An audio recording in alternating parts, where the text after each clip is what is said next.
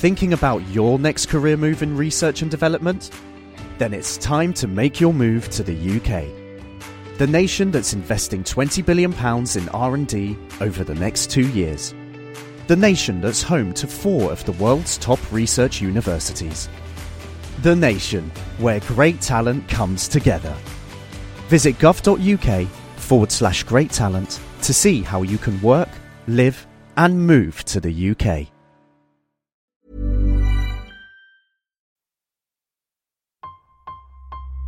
All engine running. Absolute genius. Get this. Welcome. This is the show where we bring you Science. What that essentially means is discoveries, advances, Questions. Research. technology. Unbelievable. Without further ado, this is The Naked Scientists. Hello and welcome to The Naked Scientists, the show where we bring you the latest breakthroughs in science, technology and medicine with me, James Titko. This week we're investigating exercise, the wonder treatment which can mitigate a myriad of diseases. So why aren't we doing enough of it? We'll be finding out how we might invigorate the inactive population. From Cambridge University's Institute of Continuing Education, this is The Naked Scientists.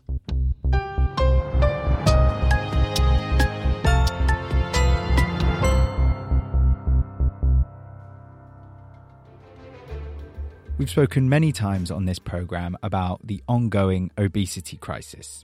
Just this week, in fact, The Times reports that the health impacts of obesity and weight gain are costing the UK £98 billion a year, and it's a similar picture across much of the world.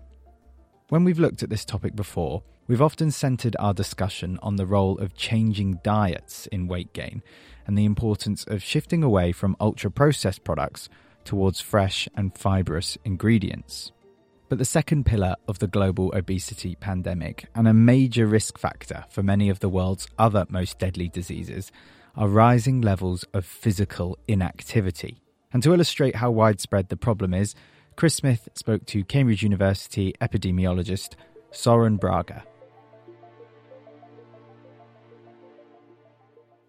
If we look at the UK surveys, about 2/3 of the population are meeting the recommendations of 150 minutes of moderate to vigorous activity a week, and a quarter of the population do less than half an hour of activity a week. So that's quite alarming. It is alarming, isn't it? What do we mean by activity, though?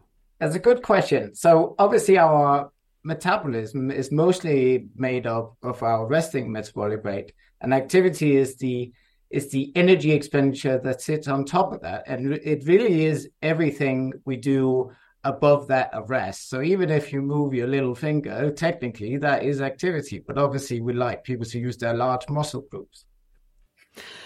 How do we actually get these sorts of numbers, though, to work out that a certain fraction of the population are getting about the right amount of activity, a certain fraction are not?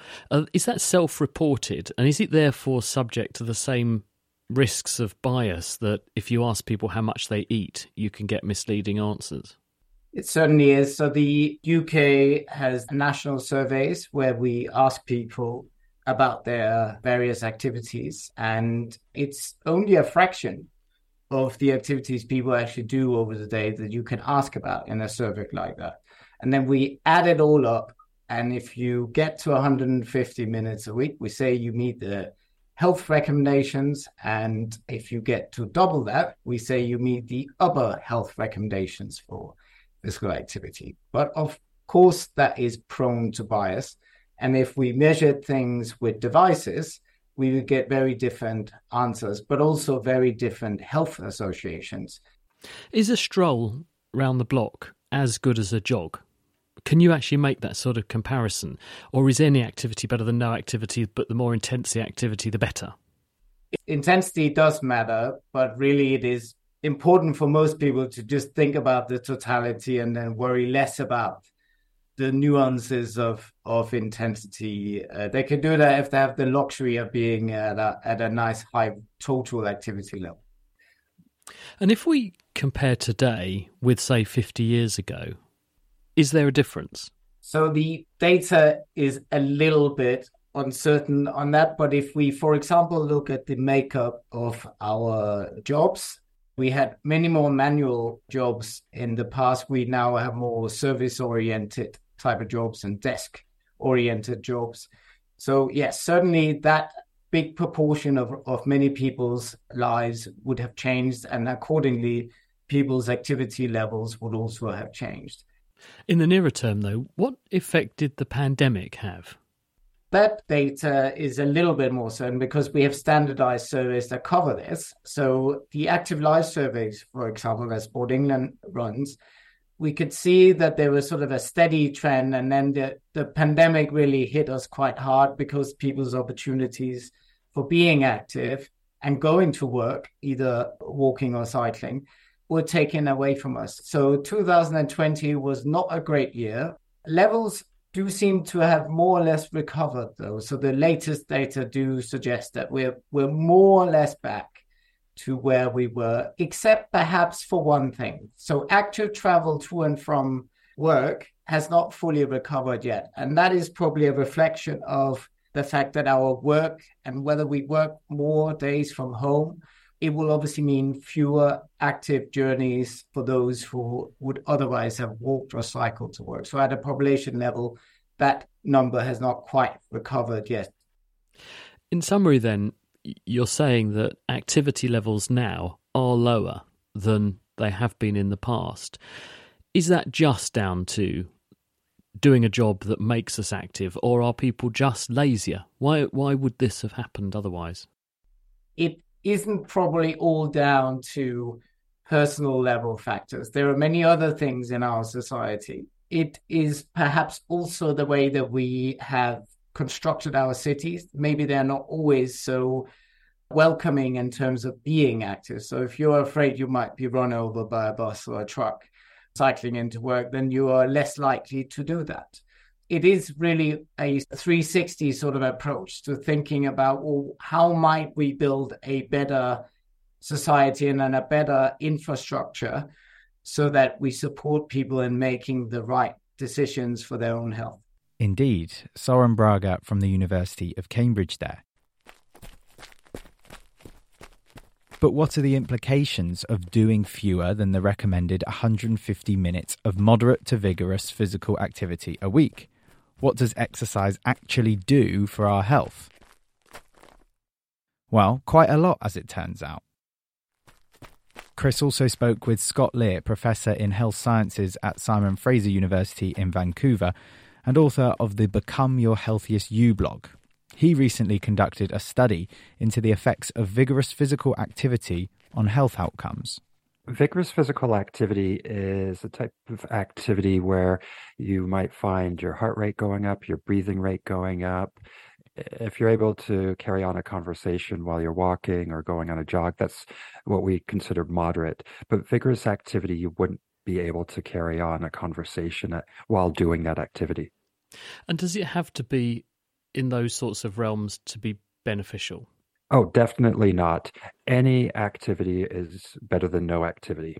And we know that the benefits start from the very first step somebody does, whether it's activity or exercise, and the very first minute. And then the more steps, the more minutes, the more games, the more swimming strokes, the chances for getting diseases like heart disease, cancer, and early death go down the more you're active.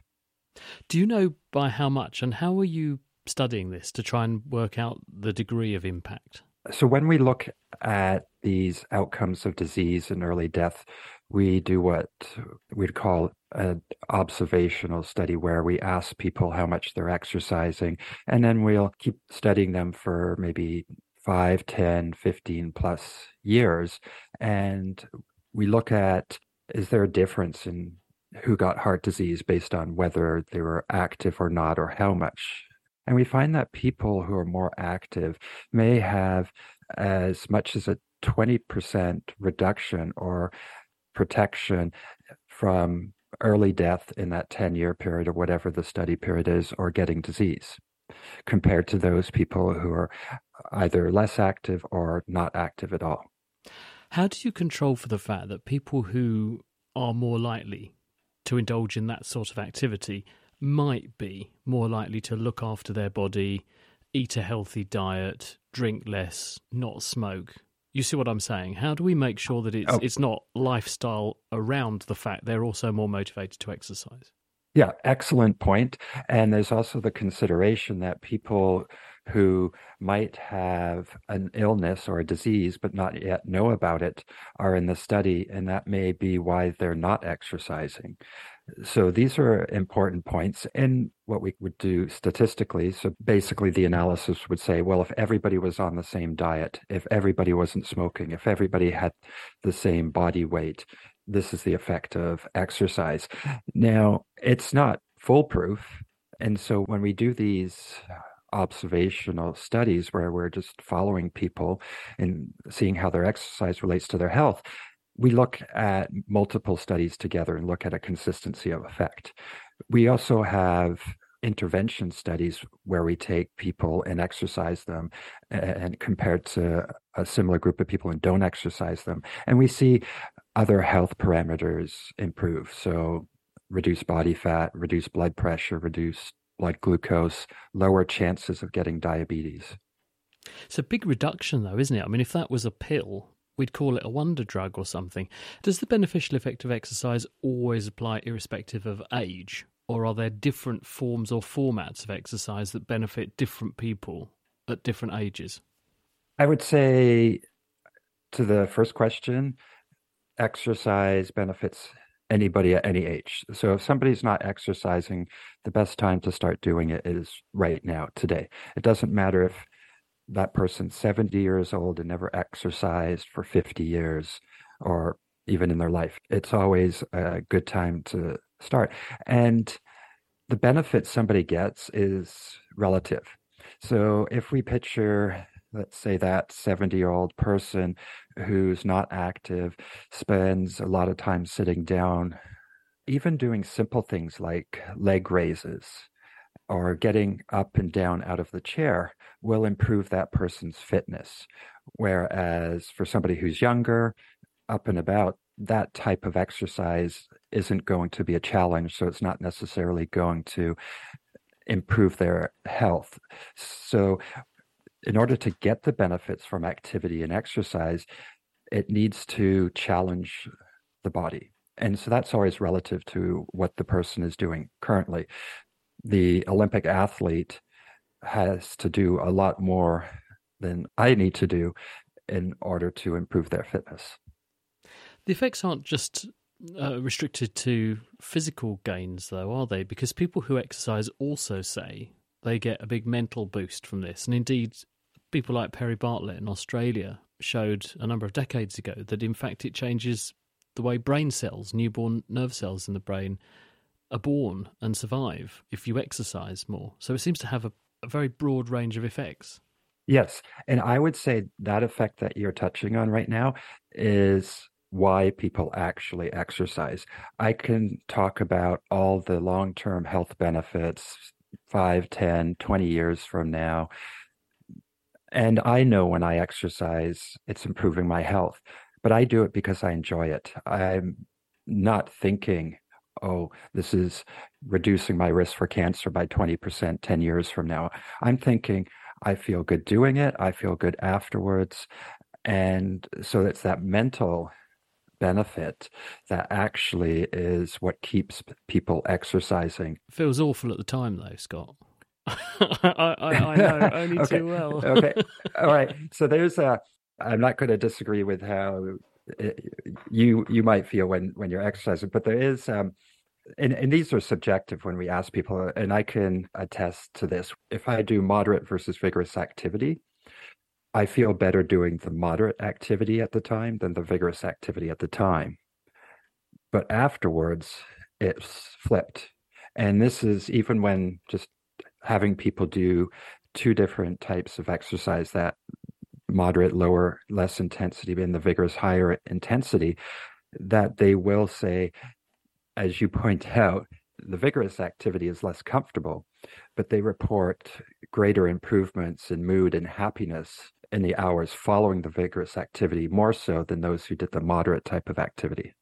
Scott Lear, and you can hear more from Scott on the How to Health podcast.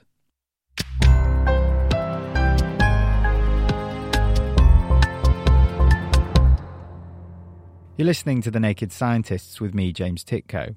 Still to come, we'll hear from the Team GB hockey star starting a revolution in school sports kit in order to keep girls on side. First though, with the extensive health benefits of exercise as they've been outlined, it's time to drill a bit deeper into the reasons as to why many aren't enjoying them. To get some answers and find out what we can do about the problem, I visited Raj Amanani, sports and exercise medicine specialist at University College Hospital in London.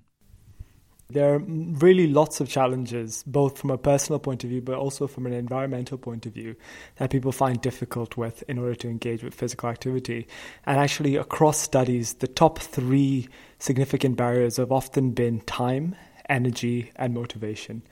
There are lots of other barriers that have often come up in studies, and these include things such as cost of access to exercise resources, lack of facilities in the local area, concerns around illness and injury and not having the confidence to take part in physical activity, but also other areas around family and lifestyle. So, for example, unaffordability of childcare in order to be able to engage with physical activity, but also finding programs that are near them that really they don't feel suitable or comfortable engaging with. So as we can see, huge host of barriers towards physical activity. Mm-hmm. I know there's been talk of a tool in the arsenal being doctors prescribing people with exercise. Is that something that can work? Is it effective? It's a really good question. And I think we know that being very prescriptive and telling patients exactly how to exercise often can be really unsuccessful, actually. And it's actually about having what we call active conversations with patients in order to encourage them to take part in physical activity and make it a part of their lifestyle. Despite this, however, we know that actually there's a huge challenge for healthcare professionals because from a knowledge point of view, we know that physical activity often isn't taught in medical curriculums. And often we find that healthcare professionals struggle with having those skills in motivational interviewing and behavioral change counseling. So that's something that has been encouraged throughout medical curriculums. Especially with the health benefits after they've been outlined. And if exercise was a pill, it'd be $1 trillion enterprise or more. So to hear you say that medical professionals often don't feel confident in having those conversations with patients is quite shocking to hear. No, absolutely. Another sad, unfortunate situation is that, of course, with the NHS and the pressures that it's going through at the moment, often appointments are very streamlined and often doctors find that they don't have the time to have those conversations with patients. And actually, there's lots of resources now that are coming out to try and address that. So one example is the Moving Medicine Initiative that provides free to access resources for healthcare professionals on how to have those active conversations. That even if you have 1 minute at the end of your consultation to start that conversation around physical activity, we know that it can be really beneficial and can help patients start thinking about how they move towards a more physically active lifestyle. And on those conversations, as you were saying, people generally don't really like being told what to do that much. And as much as they might know it could benefit their health, it's that lack of autonomy that stops people engaging with it. So tell me a bit about those strategies to overcome this and make it feel like more of a decision they've come to themselves rather than something they're being instructed on. We normally suggest that talking to them in such a way that actually ends up them telling themselves that a more active lifestyle would be better for them is often a lot more successful.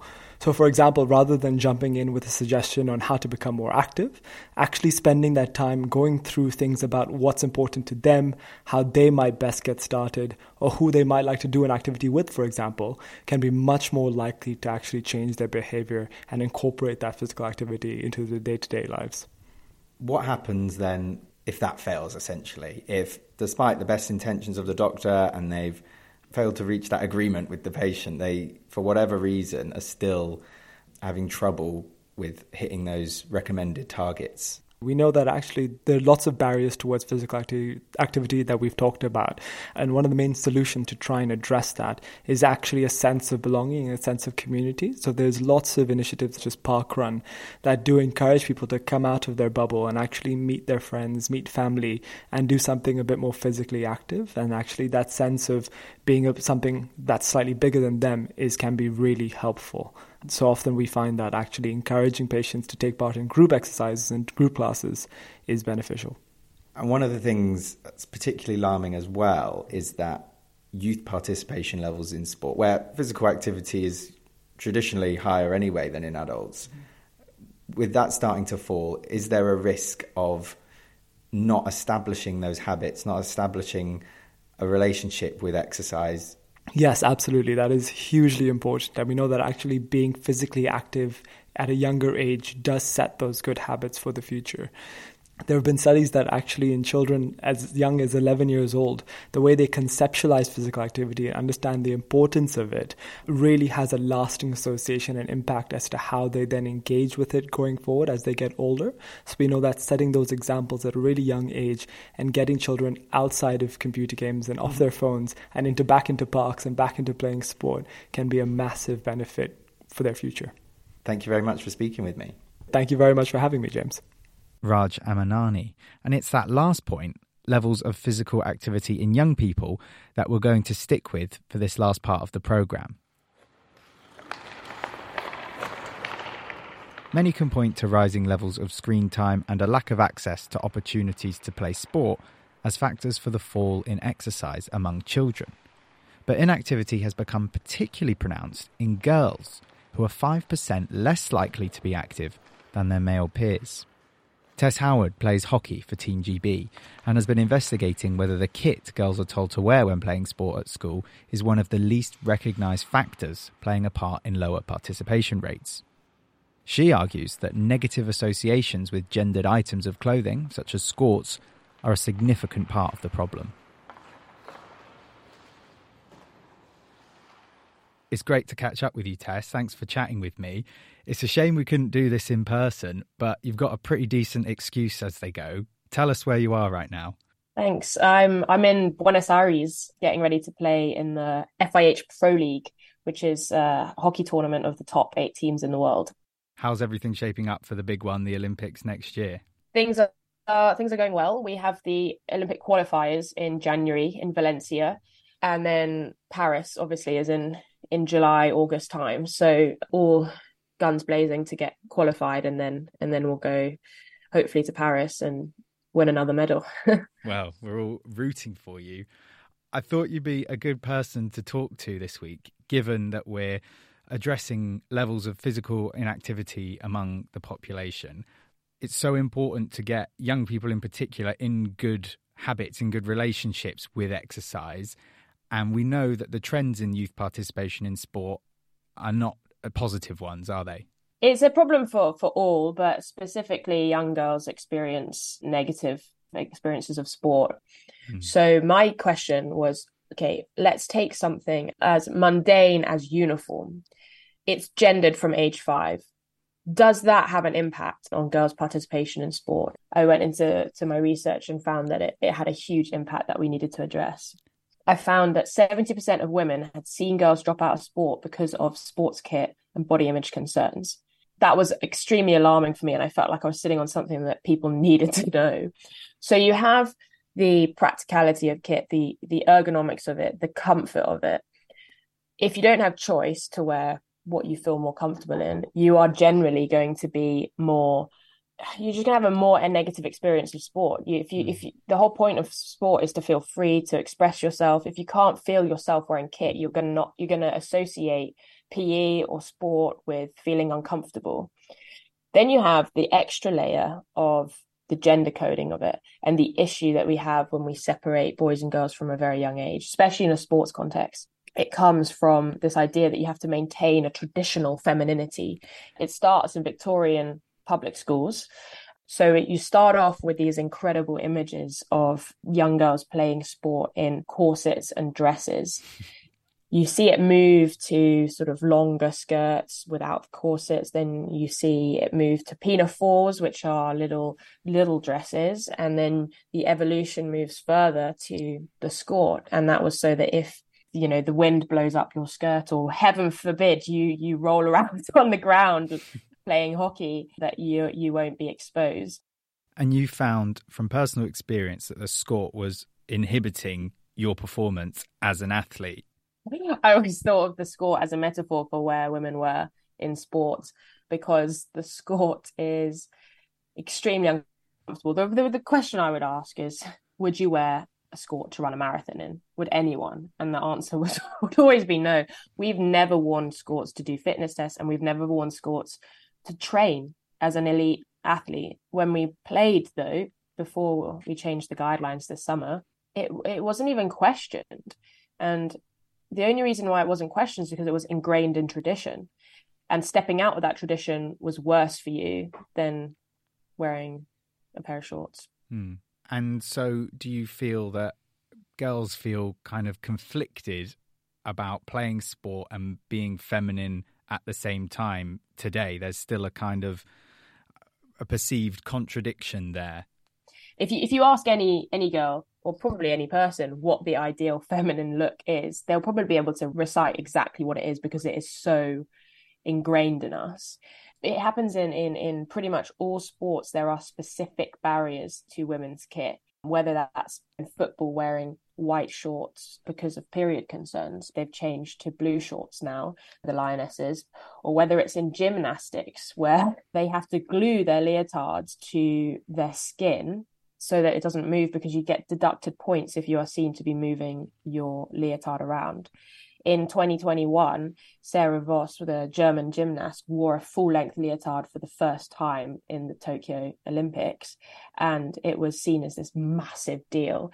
And it's actually the most practical thing to wear, because you're not worried about what I'm looking like. And you think about at a young age, when girls start going through puberty, their bodies change, as boys do, but very obviously for girls, when they start to develop breasts and they start to menstruate, you have specific concerns. And if you're putting all of that plus your uniform, you might be wearing a t-shirt that is so tight, or it's cut in such a way that you feel that you are not living up to that standard. And because there's no room in women's experience to have different body types, you have to be a certain way. The pressure that gets built up, it's simply easier to drop out. And that's what we've seen. It's just simply easier to drop out. And then you have the worst part of it, which is that your relationship to sport is defined by how you feel, and what you're wearing has a massive impact on how you feel, your self-confidence. And then you see the trends in long-term participation really, really fall. So in order to reverse this, is it just as simple as we give girls the choice of what to wear, or is this going to take a long time really before these ingrained cultures start to be reversed? Well, in hockey, we've managed to change the guidelines, change the rules internationally. First, we did it domestically to offer choice. And then internationally, we ran out at the Europeans this summer in a combination of half and half of skirts and shorts, which has never been done before in any team sport, let alone hockey. And in one swift move with, if you like, 8 pairs of shorts, we redefined what hockey could look like. And what I've seen over the last 6 months since that is a gradual culture shift where clubs are starting to provide women's shorts. And because you can wear them in the leagues now, many, many women are changing to wearing shorts and messaging me saying, thank you so much. I never thought the day that I'd be able to wear shorts. And you think it's bizarre that the rules said that you couldn't wear them. So it starts, whilst we can talk about choice, it starts with the policy change. It's taken 6 months really for me to see the change. But now I look at my teammates, my GB teammates, and I think maybe 6 of us to start with were quite comfortable wearing shorts for the first time in elite international history. And now it's spread in the team, and my teammates are coming up to me and saying, I don't know why I ever wore a skirt. This is just, we train in shorts every day. It just makes sense to play in shorts. Thanks to Tess Howard for speaking with me there. To sum up then, it really doesn't feel like hyperbole to say that exercise is something of a panacea for many of the chronic conditions on the rise around the world. From cardiovascular disease to depression, your risk of getting ill starts coming down from the first pace of the first run you've done in years, and keeps coming down the more exercise you do. The best time to start was yesterday, and the second best time is now.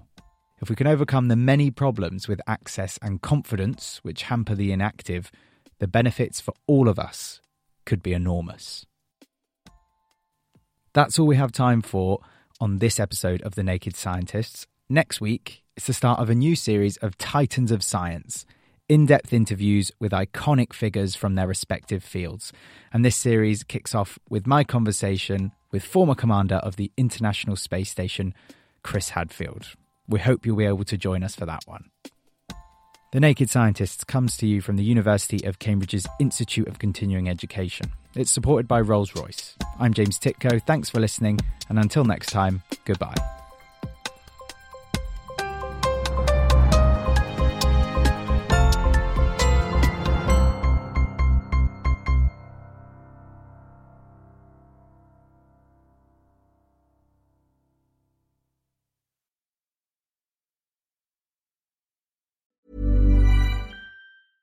Thinking about your next career move in research and development? Then it's time to make your move to the UK. The nation that's investing £20 billion in R&D over the next 2 years. The nation that's home to 4 of the world's top research universities. The nation where great talent comes together. Visit gov.uk/great talent to see how you can work, live and move to the UK.